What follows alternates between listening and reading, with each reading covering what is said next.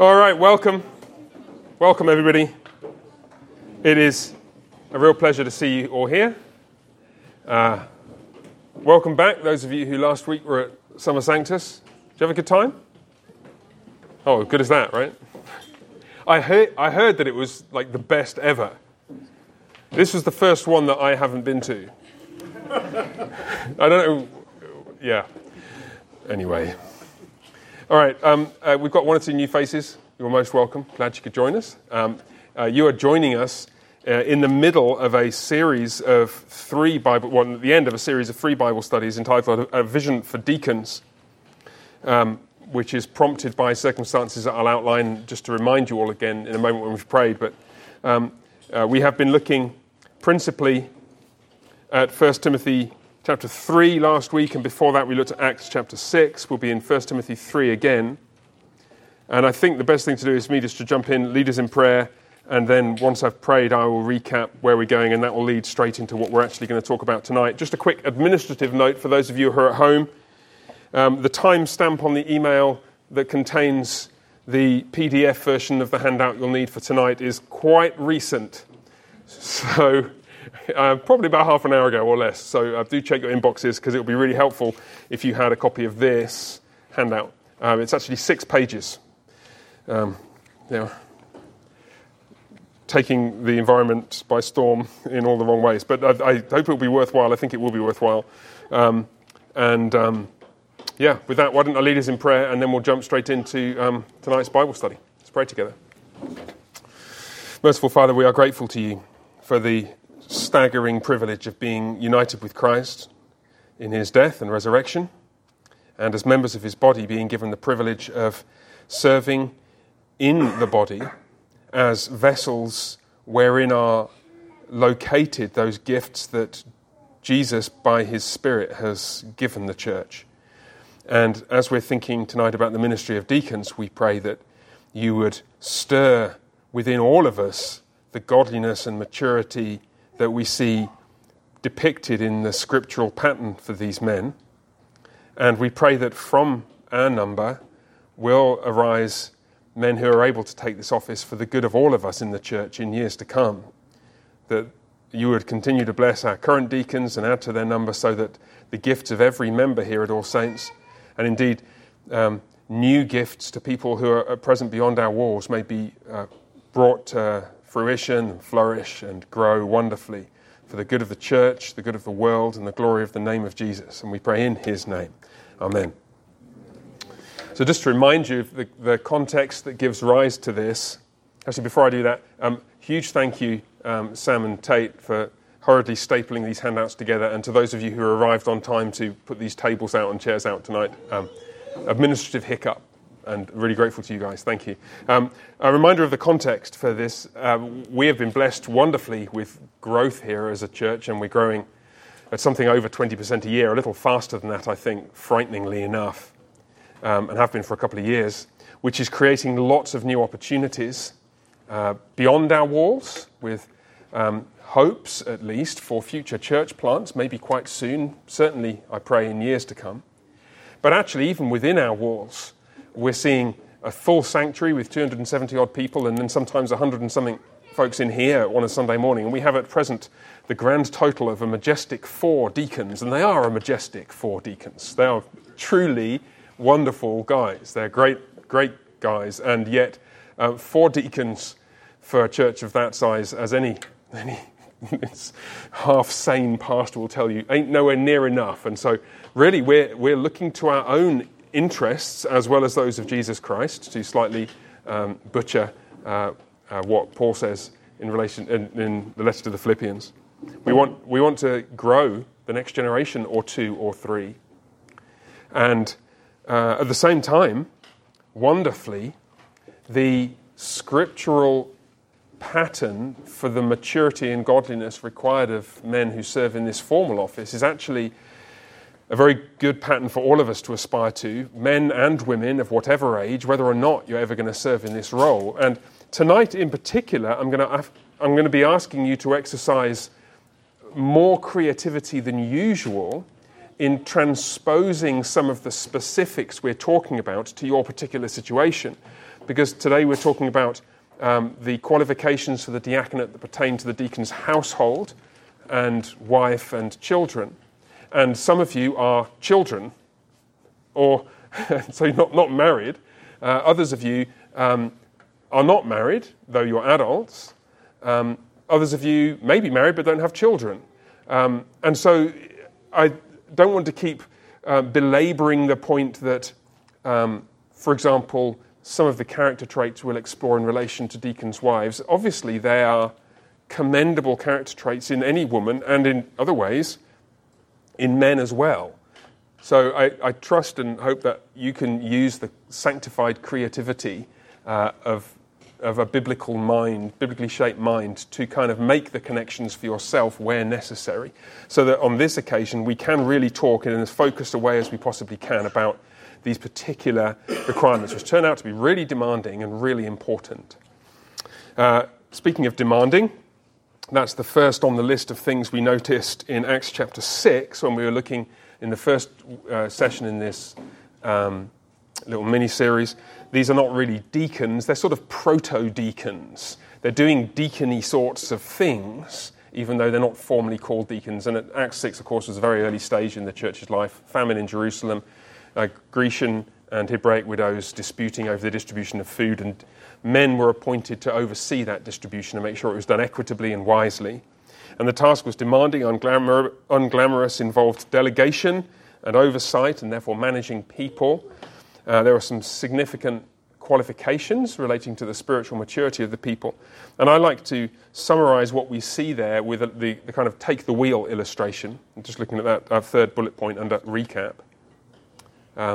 Somebody you can trust to take the wheel in a crisis if you need to walk away, which is kind of what the apostles did in Acts 6. We're going to give ourselves to prayer and the ministry of the word. Take the wheel, guys. And that's what they did, and they did it wonderfully. And at the end of that short section in Acts 6, you've got one of those wonderful reports of the church continue to grow, which they punctuate the book of Acts. And it's indicative of when something goes well. You have a crisis, it's resolved in a good way, and then the church continues to grow. That's how the book of Acts kind of makes its progress. Then last time we looked at the qualifications in 1 Timothy 3, 8 to 10. And I'm going to read them in a second, so I won't go through them. But today we're going to come to the second paragraph, as I've paragraphed it there in the handout for you, which you will very readily see is broken down quite nicely and neatly into three areas of a deacon's relationships, really, a prospective deacon's relationships. Wife, well, I say wives, because not because you should have more than one wife. In fact, you shouldn't anyway. But I just wrote wives. I don't know why. But it says wives in verse 11, so that's probably why, actually. Household and children. So let me read this text. Then I'm going to make some comments on it. I might talk for a while. If you've got any questions at any point, as ever, stick a hand in the air and we can pick those up. And then at the end, I hope we'll have a fair amount of time for you to reflect and talk together. And maybe we'll all talk back together about some of the questions that are set out in the last 4 pages of the handout. And just a reminder, this handout and the 2 previous ones, please keep them. Because it may be that next month or next year or in a couple of years, I'm going to give you a call and say, hey, listen, I'd love to sit down with you and your wife, and can we talk about how you found this deacon training program, the Vision for Deacons? And let's talk through some of these specifics, and it would be great if you have your notes. So put it in wherever you file really important paperwork, like letters from your pastor and bank statements and stuff. And then we may come back to it, maybe very soon. All right. So 1 Timothy 3, verses 8 to 13. Here goes. Deacons, likewise. The likewise harks back to the qualifications for presbyters at the start of the chapter, or overseer, it says. It's the same role. Deacons, likewise, must be dignified, not double-tongued, not addicted to much wine, not greedy for dishonest gain. They must hold the mystery of the faith with a clear conscience, and let them also be tested first, and then let them serve as deacons if they prove themselves blameless. Verse 11. Their wives likewise must be dignified, not slanderers, but sober-minded, faithful in all things. Let deacons each be the husband of one wife, managing their children and their own households well. For those who serve well as deacons gain a good standing for themselves and also great confidence in the faith that is in Christ Jesus. Okay, so you can see it behooves us to make some observations about wives of deacons, and then over the page, some space to make some notes about the household and children. So wives first, you notice that there are 4 distinct qualifications. The wives of deacons, likewise, Paul says, must be dignified, not slanderers, but sober-minded, faithful in all things. And so one of the things we're going to need to do is to look closely at what that means. But before we even get to that, I just want to revisit a question which has been asked before and which it would be good just to get some clarity on to make sure we're all on the same page. Some have argued that this text refers not to the wives of deacons, but to deaconesses. So women who hold some kind of formally recognised office in the church. And it is possible that in the early church there were some who held some kind of, let's call it a role, that was kind of noted in some way. Well, maybe Phoebe in Cenchreae, Romans 16:1. I may come to that in a minute. But it doesn't seem to me plausible to think that Scripture encourages women to be ordained as deacons, or that deaconesses is a role that we should recognise in that way, or certainly that this text refers to female deacons. And I want to briefly explain why. And what we'll see is that comes out of this is something which highlights why it's so important that it refers to wives and why the wives have such a significant role to play. So this isn't just a kind of dotting the I's exegetical excursus. This actually has real significance, practically speaking. So first, a couple of reasons why you might think that this refers to women holding the office of deaconess or something like that. In Romans 16, verse 1, Phoebe is described as a deaconess of the church in Cenchreae. And then secondly, right here, you've got literally, it's women, or the women likewise. And so some people have surmised that it's just referring to a kind of female version of the same thing, and then there's qualifications for it. So you see how the logic runs. You've got overseers in verse 2, deacons likewise in verse 8, deaconesses likewise in verse 11. That's how the logic runs, and likewise kind of marks the parallel. Well, you can see why you might think that, but I want to argue that's not the case. So first up, like I said, the term here isn't deaconess. It just says women. And if Paul had wanted to identify a particular role for women, if the Spirit of God had wanted to make it perspicuous or clear to us, given that it's nowhere else mentioned with the qualifications, it would have been extremely easy for him to emphasize that there's a kind of formal role here simply by using the feminine form of the same noun for deacon. And he doesn't do so. He doesn't do so. Moreover, if they're deaconesses, there's certainly nothing like a parallel version of the male ones because the qualifications are really so very different. Now, you'd expect that, actually, given what Scripture teaches about men and women in general. But it really strikes against the idea that you've got, here's an office that both men and women can do equally well. That we do have churches, even evangelical, reformed churches in this part of the world and elsewhere in the world that basically have an office of deacon that men and women can be in, and there's no really significant distinction made between them. I think that's just a mistake. And even if this says deaconess, which it doesn't, the qualifications are so different that it at least indicates that the roles ought to be.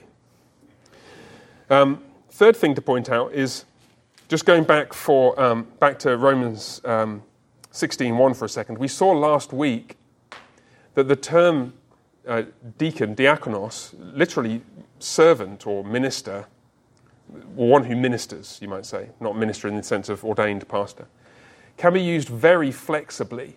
It can be used of all Christians. Jesus is described as a diakonos. Paul describes himself as a diakonos. The term diakonos is used very, very widely without necessarily referring to the office. And so the fact that Phoebe is called a diakonos, or a female, is conjugated, declined in the feminine form, doesn't indicate that she held the office. It could just be, and I think it is, singling her out as a particularly noteworthy and servant-hearted member of the congregation. Fourth, and this is getting back into 1 Timothy 3, just look at the logical flow. I've shown you this before, but this really makes it very hard to imagine that the female deacons are in view, because if they are, you've got verses 8 to 10, qualifications for male deacons, verse 11, qualifications for women deacons, if that's what you thought it was, and then verse 12 onwards, you've got back to the men again. So it's kind of out of order. If you were specifying female deacons as a distinct office, it would make much more sense to say, okay, overseers, deacons, female deacons. But actually it goes overseers, deacons, women, back to deacons again. And it makes it look like the women have some role in relation to the male deacons, which indeed they do. And then finally, there's an interesting thought, and I came across this in an old commentary by a chap with the surname of Meyer, I forget his Christian name. He points out that if it had been intended that women should be appointed to the role of deacon as an officer in the church, where would be the obvious place to appoint them?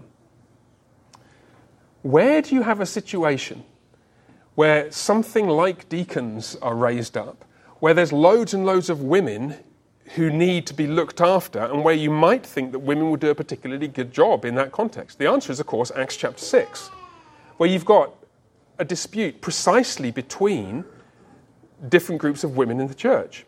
So if it was the case that the New Testament had in mind this idea of you can have men to do this task or women to do this task, the most natural thing in the world would be to appoint at least some women in Acts chapter 6, along with Stephen and Philip and so on. But there are 7 men appointed. It almost looks slightly clunky when you think about it, doesn't it? I mean, like you've got all these ladies who are, in some cases, probably arguing quite bitterly, and there's a significant tension in the church and real life-threatening issues in some cases because the distribution of food during a famine is at stake, and you appoint 7 guys to deal with it. I mean, what the heck's going on? Unless there was some reason in principle why the office ought to be held only by suitably qualified men, and I think that's another indication that that's the case. And of course, in reality, and this is where we get to why the qualifications for wives are so important. In reality, what's Philip going to do? Philip, one of the 7, who we know he had 4 daughters he prophesied. 4 or 3? 4. He's married. He's got to go and sort out a dispute between a couple of warring factions of Hebraic and Grecian widows in the church. Obviously, let me tell you what I would do if I had to go and sort out a quarrel between 2 ladies, or 2 groups of ladies. I want to take my wife along to defend me. And I'm joking, okay? It would be obviously natural to involve your wife, if you were a deacon, in that ministry. And it's because the wives of deacons are in some degree expected to participate really quite closely in aspects of that diaconal ministry, that the qualifications for the wives are highlighted. Do you notice that there aren't qualifications for wives of overseers? Of pastors or presbyters. Now, it's not because it doesn't matter if their wife is a believer or not. That's not the case. Obviously, it really matters.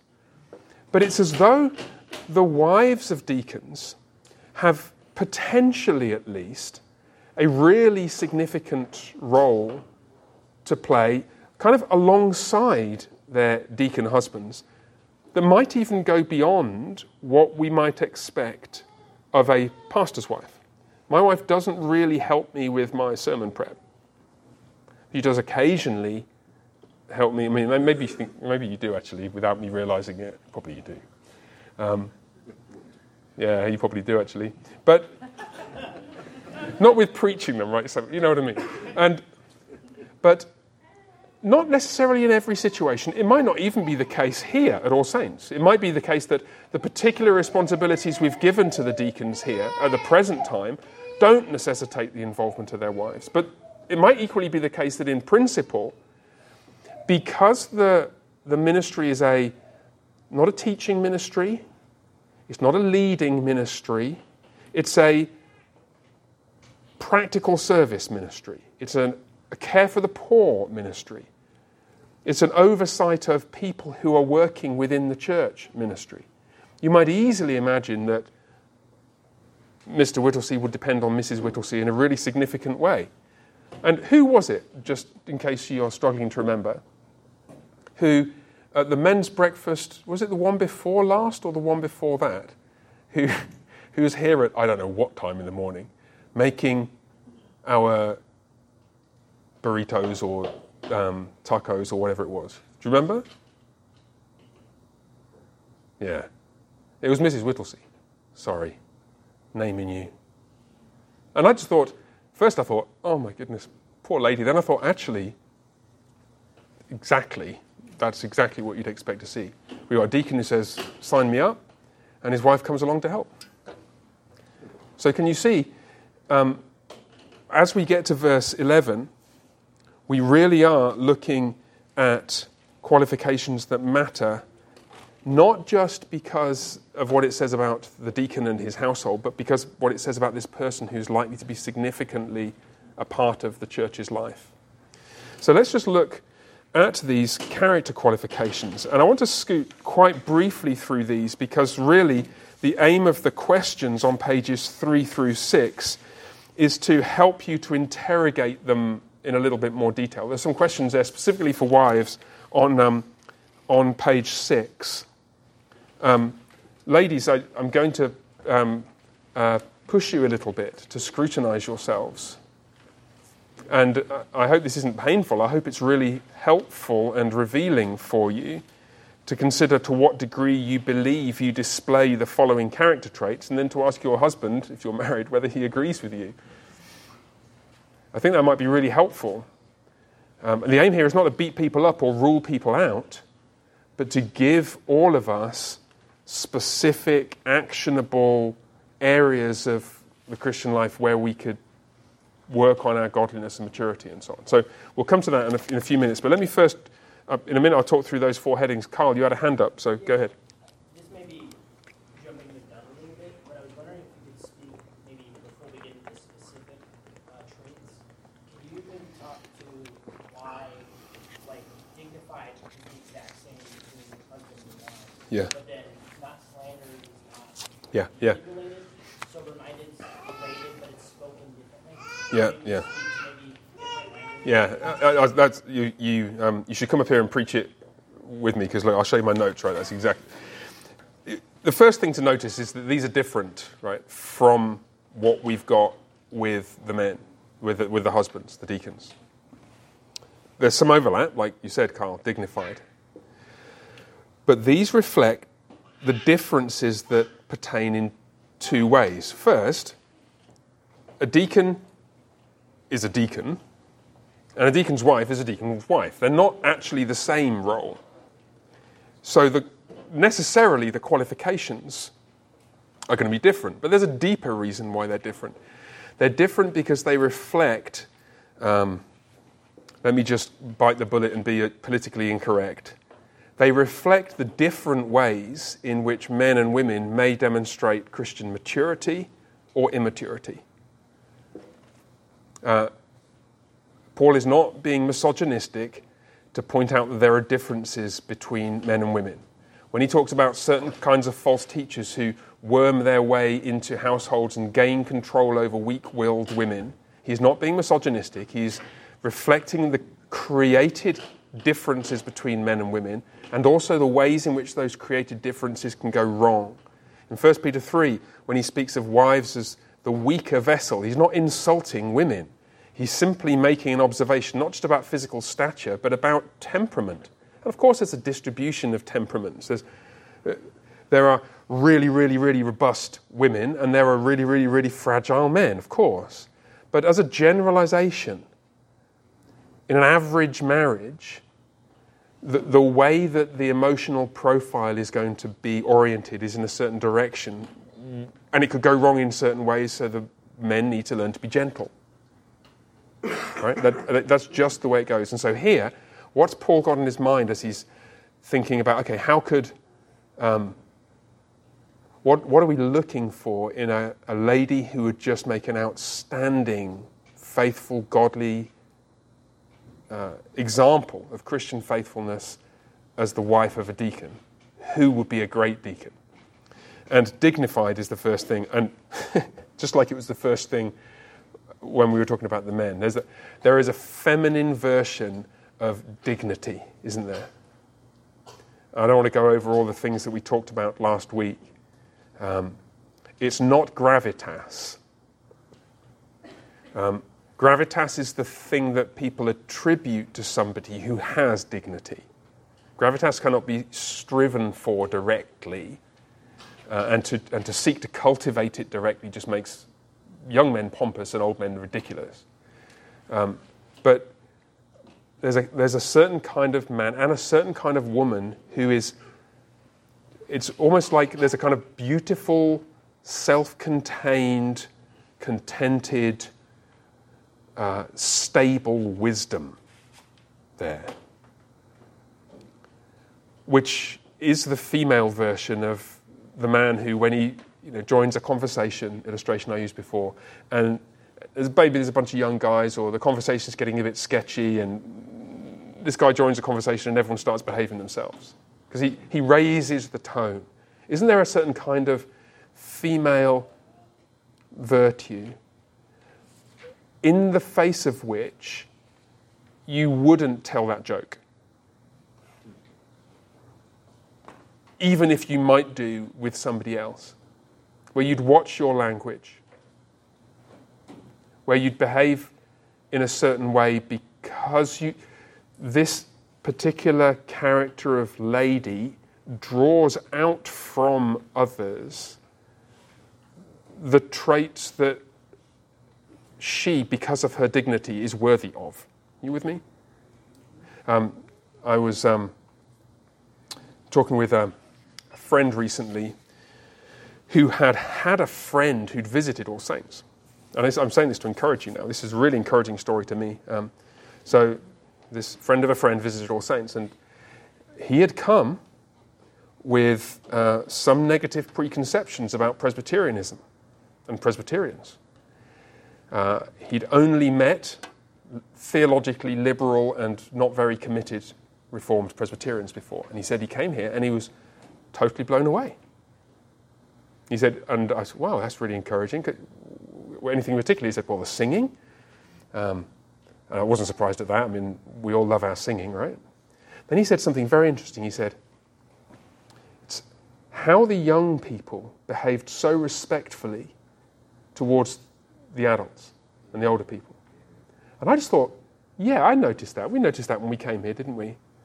And it was really challenging, wonderfully challenging for us. Back in 2015, first time we came over to All Saints as a family.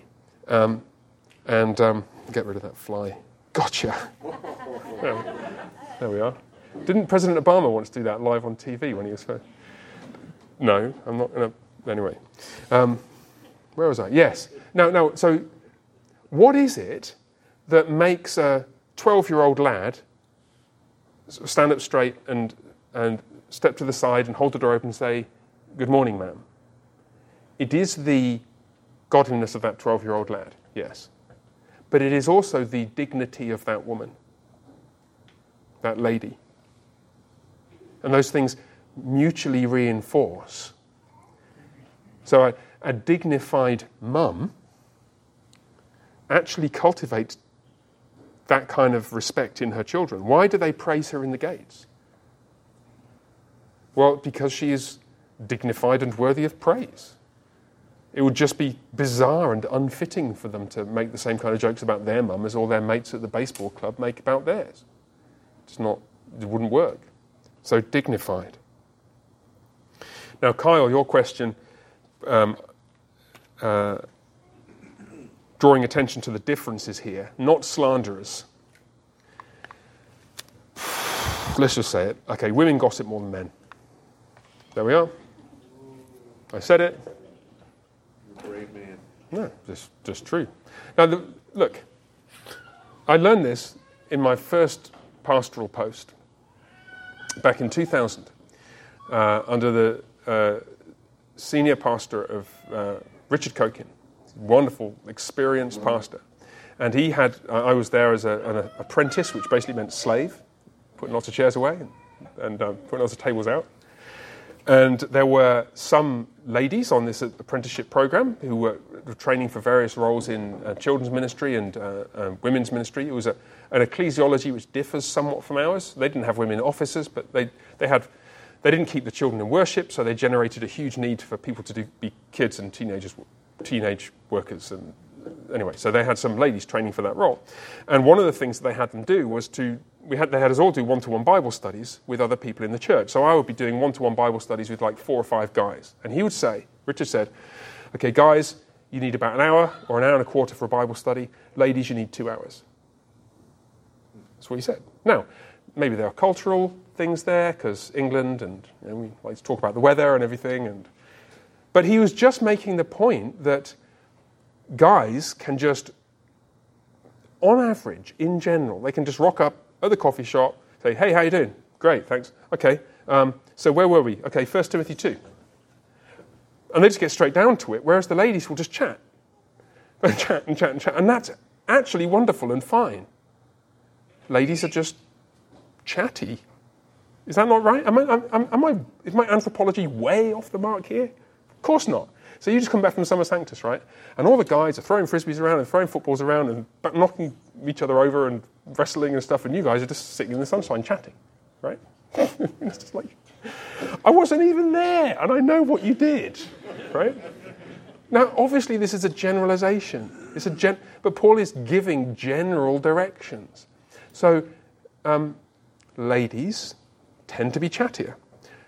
And every character trait can be corrupted. What happens to chattiness when it becomes corrupted by sin? It becomes gossiping. It becomes slander. And of course men can slander each other. Yeah, of course men can slander each other. But it's just fascinating that in keeping with, let's just get out of our nervous post-21st century anxiety about being labelled as misogynistic and just realise that this is just what the Bible says. Once we realise that, is just profoundly helpful to have in black and white something that says, look, this is how you know whether a lady can control her tongue. And so there's a bunch of questions about gossiping and chattering at the back, on the back page, for you ladies to think about. Number 3, sober-minded. Now, again, this is,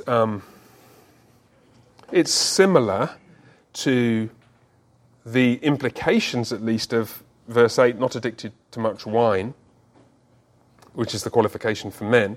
It would certainly include that. But sober-minded, I found this wonderful quotation in a book I read by Alexander Strauch called Minister of Mercy, the New Testament Deacon. It's not a thick book, it's like 140 pages, and I was looking at it today. And I just thought this is such a helpful summary of what sober-minded means. I wanted to write it out, and I'll read it to you now.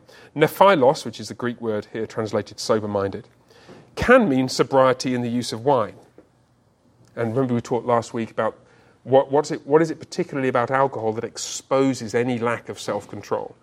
What alcohol does is it increases the desire for more whilst diminishing the capacity for self-control at the same time.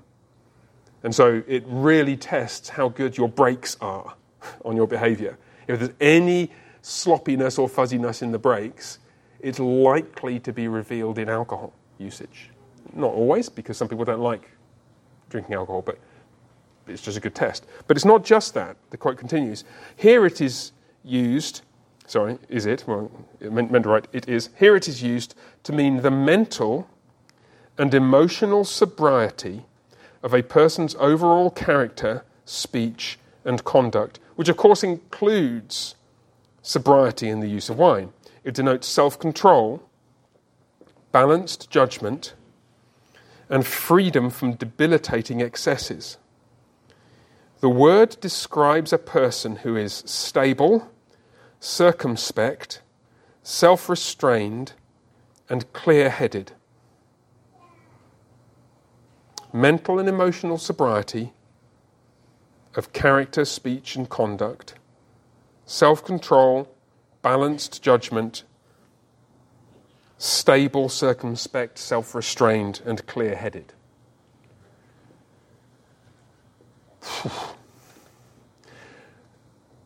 Now, that's not intended to scare you all off. I think, actually, I'm looking around, and I think I know some of you ladies quite well. I think you have good grounds to be encouraged by a lot of this. I don't know you as well as your husbands do. I don't know you as well as the Lord does, certainly. And some of the questions at the back are designed to encourage you first to scrutinize yourself and perhaps to expose any potential for growth here. And then to be able to identify, okay, here's an area in which I could prayerfully seek to grow. Wouldn't it be tragic? Wouldn't it be tragic if a growing and thriving and joyful church that desperately needed a handful more deacons was unable to appoint a man as a deacon whose wife was wonderful and he's wonderful, but we can't describe her as self-restrained, say? Wouldn't that be sad? Wouldn't it? And sad, almost most of all, for the lady concerned. Because look, here's an opportunity. With Alexander Strauch is a very experienced teacher and pastor and author. He's in his 70s now, I think. He's been around the block many, many times. This is a man who knows what he's looking for. And I've said sometimes to my theology students, a person is a book speaking. A book is a person speaking. That's what you're like, what? Yeah. A book is a person speaking. Here is the aged Pastor Strauch saying, ladies, would you please aspire to stability and circumspection and self-restraint and clear-headedness so the church can thrive as your husband is appointed as a deacon and you seek to help him to serve? I hope that's something that you will grasp enthusiastically. And then finally, faithful in all things.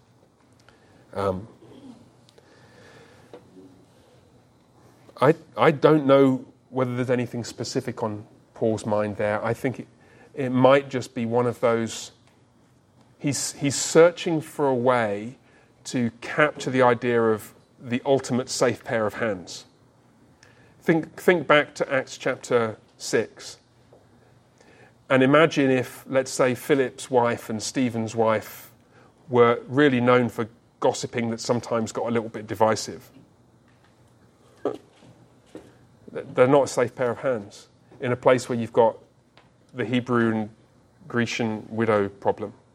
It's not a safe place to leave that role. You can't give it to Stephen and you can't give it to Philip, not because of Stephen and Philip, but because of whatever their wives' names were. So faith, just the ultimate safe pair of hands, trustworthy in all those situations. All right. Briefly, let me say a word or two about the household and children requirements. Why? Come on, it's time some of you guys answer the question. Why do you think that managing their children and their households well, the household, with everything that involves, the financial stability, you get to places on time, the kids are in order and well behaved, the house has still got a roof on. Why do you think the management of the household is going to be a significant criterion for the selection of a deacon? Come on, somebody tell me. Yeah, go on, Anne.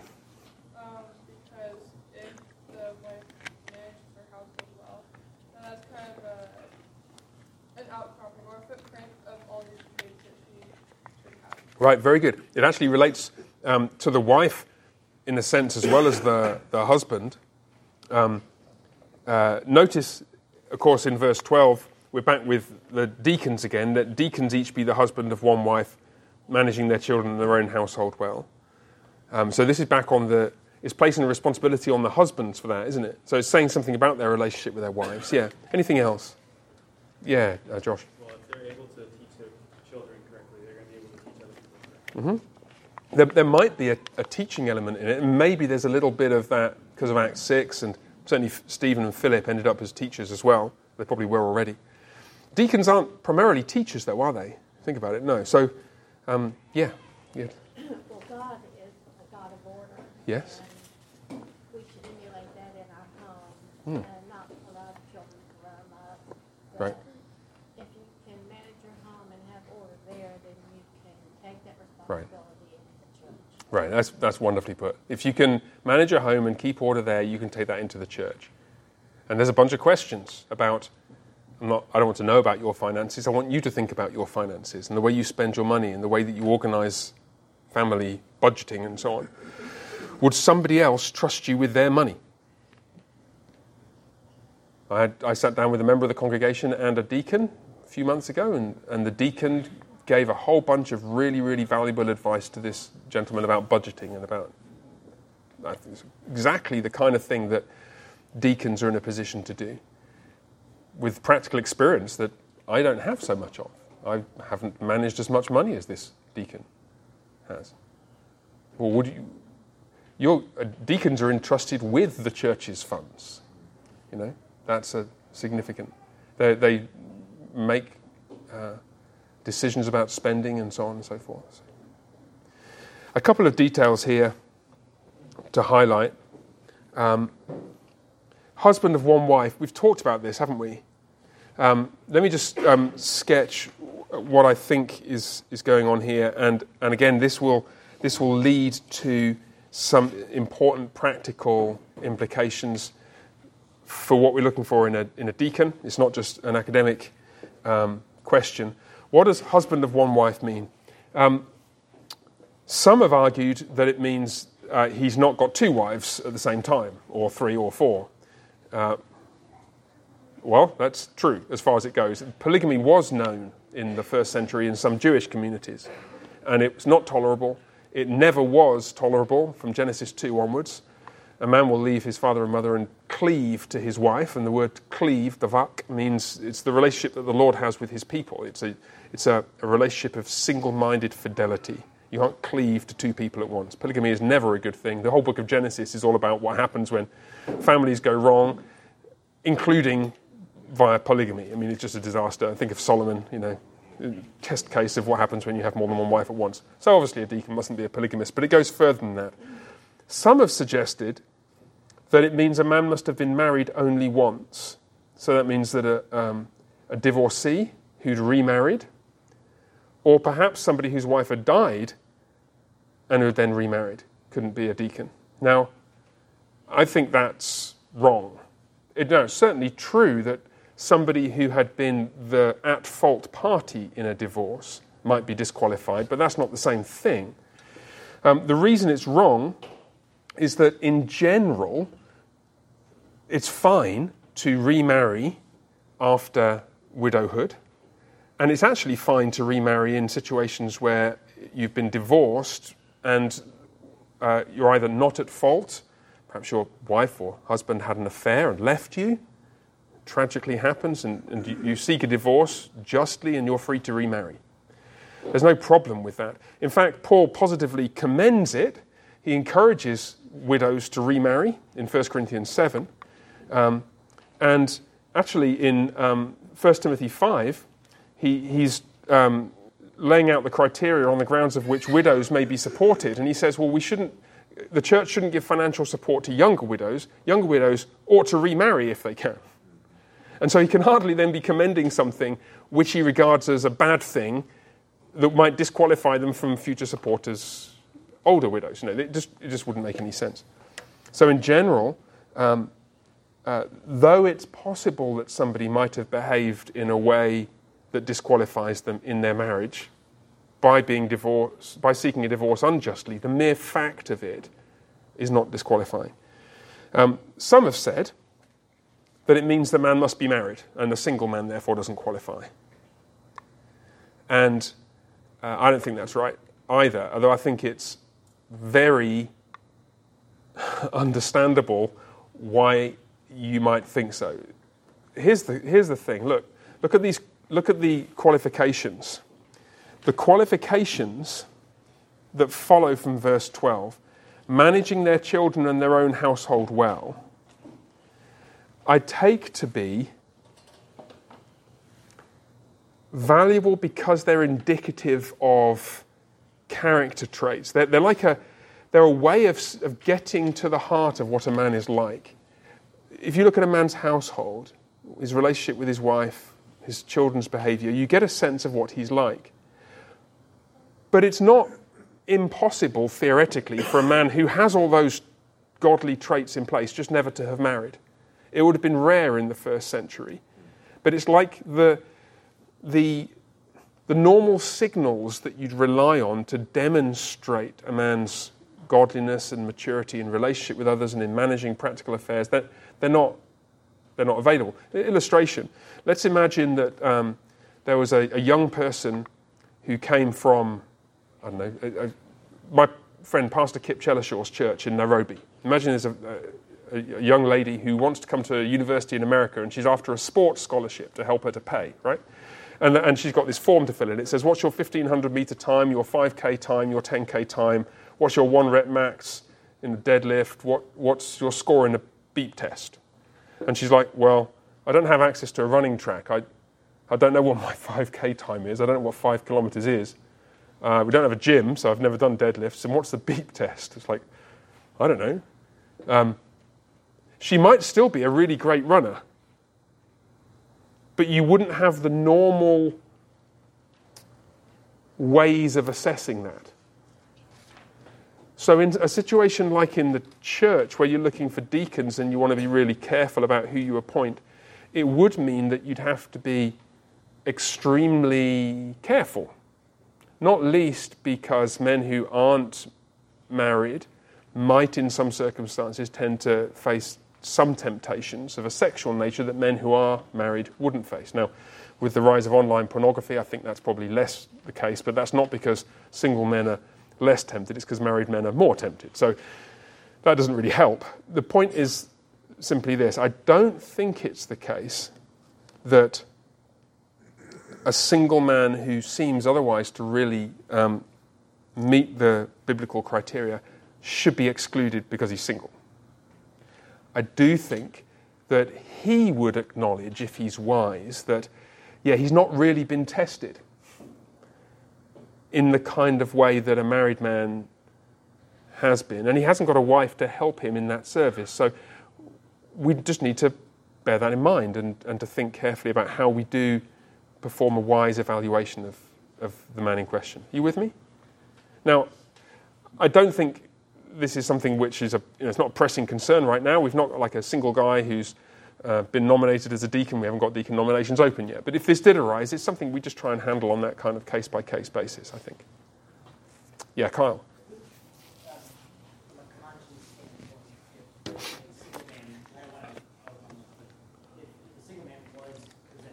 Mm-hmm.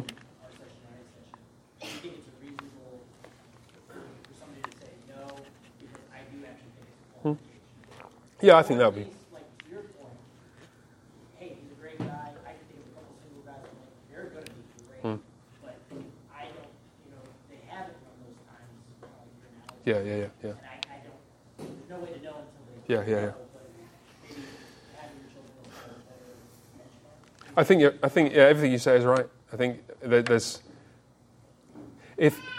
I wouldn't think ill of somebody. Let's suppose, hypothetical situation, then we'll move on. But hypothetical situation, we have a guy and everyone thinks, he's just a fantastic guy. He's 50 years old.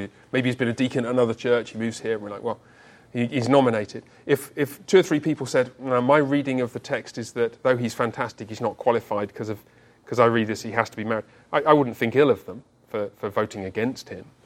I think it's just something we'd want to talk through as a church. And we probably want to try and get as much on the same page as we could. And I recognise it's an issue where conscientious and thoughtful Christians might either have different views of interpreting the text, or more likely they'd make a different judgment in the individual case, precisely because a single guy doesn't have the testing ground that a married man has. Marriage places a strain on a man, doesn't it? I mean, it's a wonderful blessing, but it does put you in a place where you need to learn new relational and practical skills to be a good husband. Aaron's over there. How long have you been married? Like a year? A year, and he's nodding like yeah, I'm learning fast. Right. Yeah, so I think, and it's valuable. Yeah, Justin. I think there's something about this too that goes behind managing the children in their own household as well. Mm-hmm. Like even in a married relationship, it's not, as you've described being a deacon, demanding, unglamorous, take the wheel. Yeah. When you have a wife and kids and nobody's watching how you are, all you get to see is whether or not the household is maybe running well or the children do behave. Yeah. What's behind that is a lot of getting up in the morning, sitting down to listen. Yeah. Like, the service of laying yourself down, giving of yourself to these to the wife and children. To your wife and children, yeah. Yes. So, I mean, just to say the conscious part about that, the testing ground for a man. Yes. It's more than just see if you have it in you. It is the thing that makes you who you are. Right. Yeah. Exactly. So it's both a test and a thing by which you're trained. Yeah. Absolutely. And I mean, the more I think about this, I think exegetically, I don't think it requires it, as in this is what the text says. But I think it's so hard to imagine being as confident in a single man as in a married man for all the reasons you say, simply because a wise single man would probably recognize that, there's tons of stuff I've just never had to deal with because I've never had kids, never been married. So maybe it's not wise for me to take this role because I don't know whether it will be good. We shouldn't be hasty in the laying on of hands, and I can serve in other ways. And that's actually fine. It's actually a wise way of dealing with that kind of uncertainty, rather than jumping ahead. And there's no church that needs a deacon so badly that it can afford to make a mistake in appointing one, which is why we want to be slow and careful.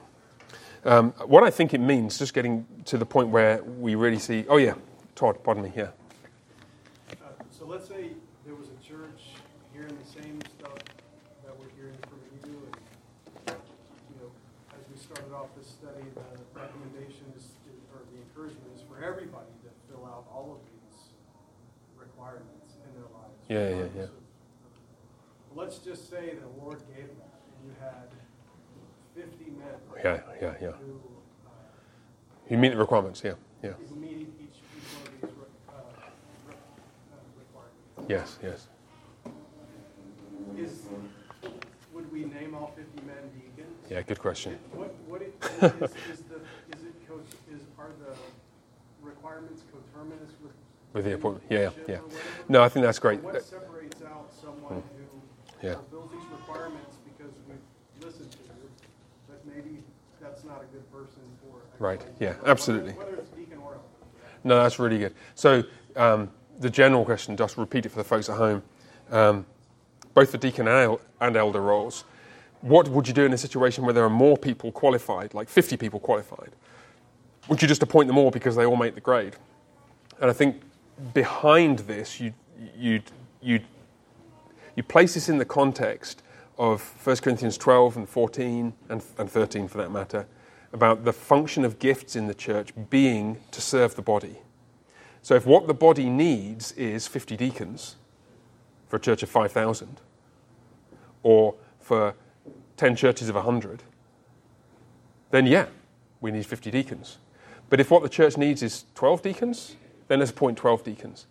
In other words, I wouldn't say that the meeting of these qualifications places an obligation on the church to appoint a particular man. What it does is it means that the church may do so if they need to do so. That's what So quick follow-up. I think where I'm going is these descriptions of character and household don't really speak to function speak to what the function is at any one particular church. Right. That's assumed based on history and where we're at in An Old Testament background. Yeah, and the needs of the church. Correct, yes. So you might have, my question is it possible for lots of men to be qualified for this and not necessarily be a good deacon? Oh, I'm with you, yes. Because those expectations or Yeah. those gifts or whatever it is that you want to call it aren't necessarily clear on the surface. Yeah, absolutely. Yes, so these are the foundational moral requirements for which, if a man falls short of, he may not be appointed. But it's very possible to imagine, let's say, somebody who's meets all these requirements but has poor English, or is from a culture that is very, very different from ours and would struggle to intuit his way around the relationships. Or what we need is somebody to do a lot of financial stuff, and this guy is great, but he's not great with figures. Absolutely, yeah. So these are the requirements on which we'd then say, okay, gifts and needs in Ephesians 4, 1 Corinthians 12 kind of ways. Now, in our context, we education levels are so high, and general competence levels, frankly, among all of the people here are so high that we can kind of assume that most of you could learn most of the things you needed to do. Right? If we bought a new financial package for handling church finances and we appointed one of you guys who's not a deacon as a deacon, you could learn how to use it. Yeah, you could. It might be a struggle. It might be easier for somebody else, but you could do it.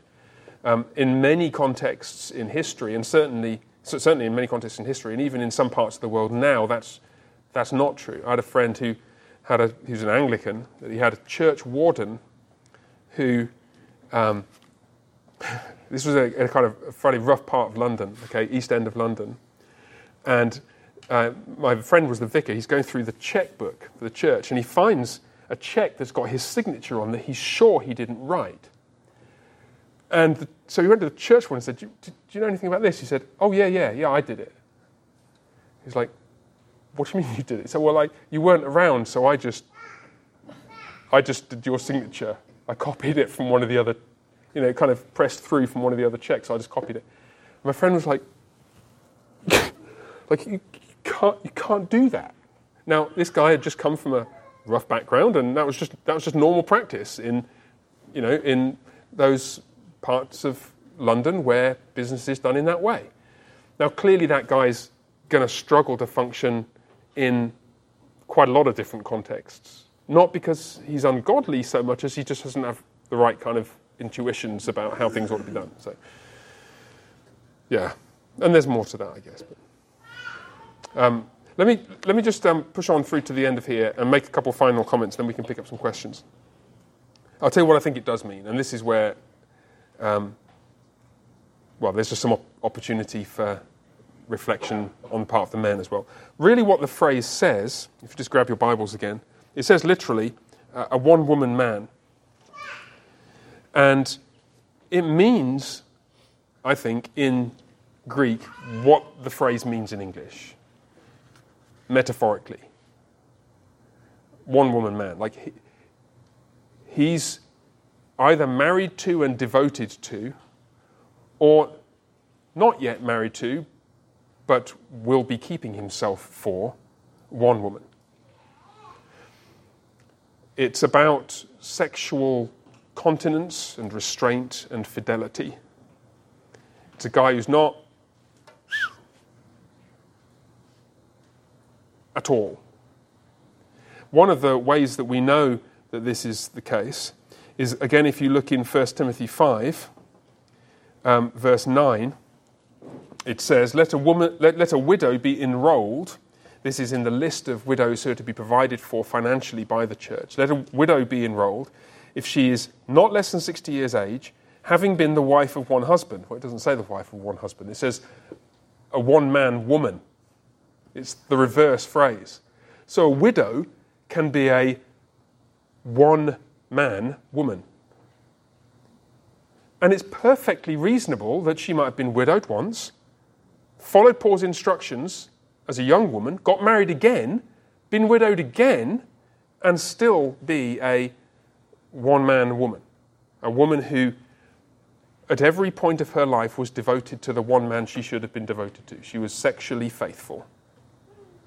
And so one woman, man means the same thing. It means if you're married, you have eyes only for your wife, and with all that implies in today's world, some of which is interrogated in the questions that follow.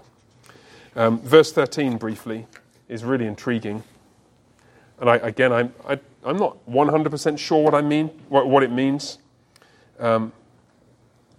But I'll read it. For those who serve well as deacons gain a good standing for themselves and also great confidence in the faith that is in Christ Jesus.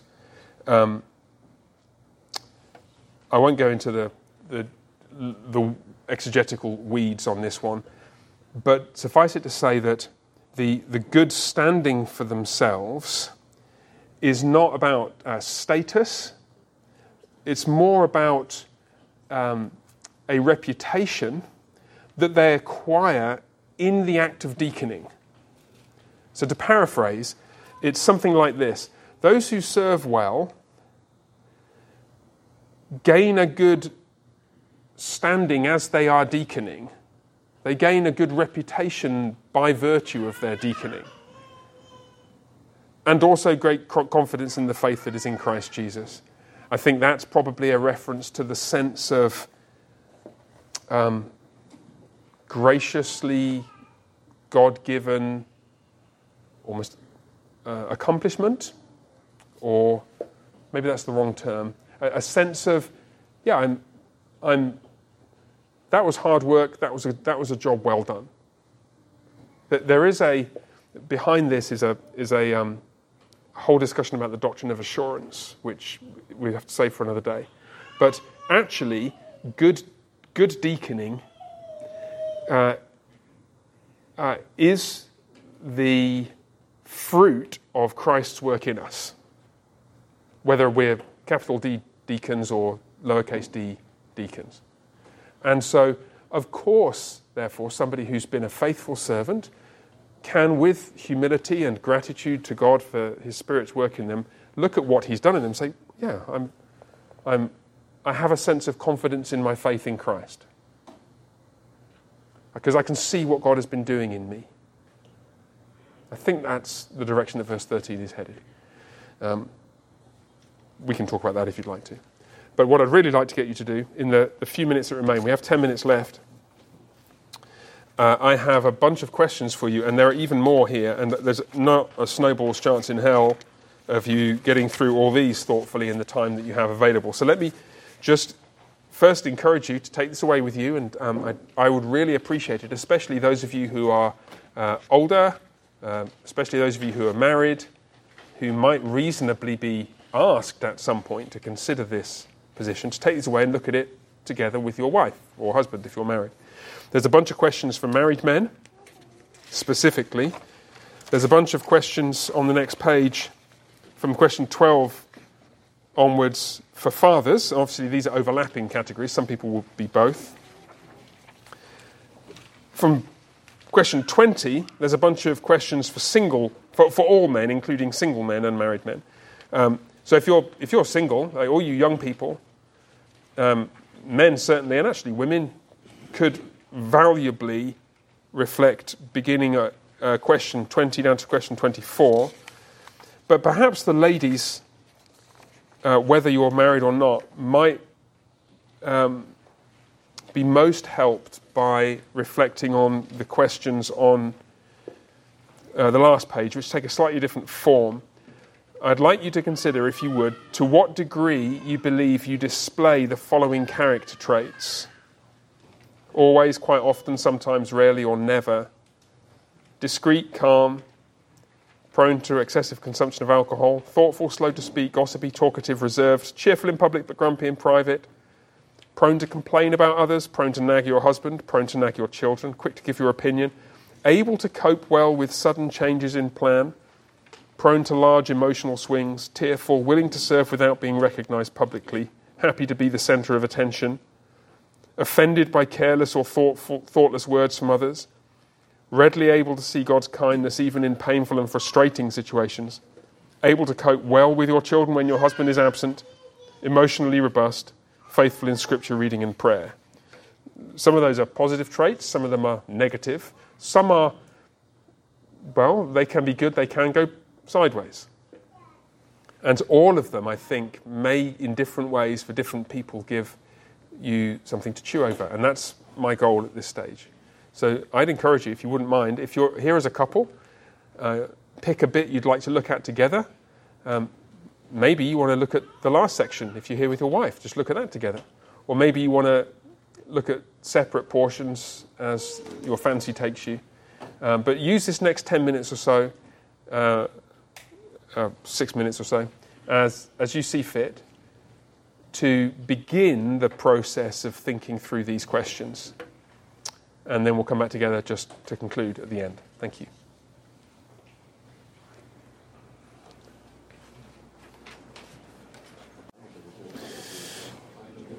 Okay, everybody. I have left you a completely inadequate amount of time to come close to skimming through these questions. And in fairness, I knew that was going to be the case. So I hope you will find it helpful to take these away with you. All of our teaching at All Saints is designed to accomplish things practically in our lives and in our life as a church community together. But this, more than most, we really are going to need to find some deacons this year, next year, sometime, and not never. So please, for the sake of the church, for the sake of the glory of Christ, for the sake of Fort Worth, for the sake of people who don't yet know Jesus, I urge you to give yourself to continuous, ongoing reflection and study of these questions with the diligence that you've shown tonight and in the last couple of weeks in coming here. I thank God for you all, and I'm very excited about the prospect of our diaconate growing as the church continues to grow in years to come. It's past. I'm going to let you go. Those of you at home, thank you for joining us. Hope you found it helpful. And as ever, if you have any questions, don't hesitate to give me a call. And some of you, you may find that I ping you a quick email or something in the next few weeks and say, hey, I'd like to meet with you and your wife and see how you found that series of Bible studies. Let's pick up the conversation from there. And if that doesn't happen to you, you haven't sinned. Just keep doing the right thing. Keep growing in faithfulness. Keep getting yourself into a position where you can serve the church in whatever way you may be called upon to do so. Let's pray. Merciful Father, thank you for this privilege of being part of a church with all the right kind of problems, the problems that come from growth in number, widespread, dare I say it, universal desire to grow in maturity, to reach out more and more effectively to the community around us, to seek to live for Christ robustly and faithfully in every area of life. These desires place demands on all of us, Father, which your Spirit is more than able to meet according to his power and your grace to us. So please would you fill us afresh with your Spirit, and we pray that from our number would arise men who are able to serve as deacons and thus to be a blessing to the congregation in future years. And we pray in Jesus' name. Amen.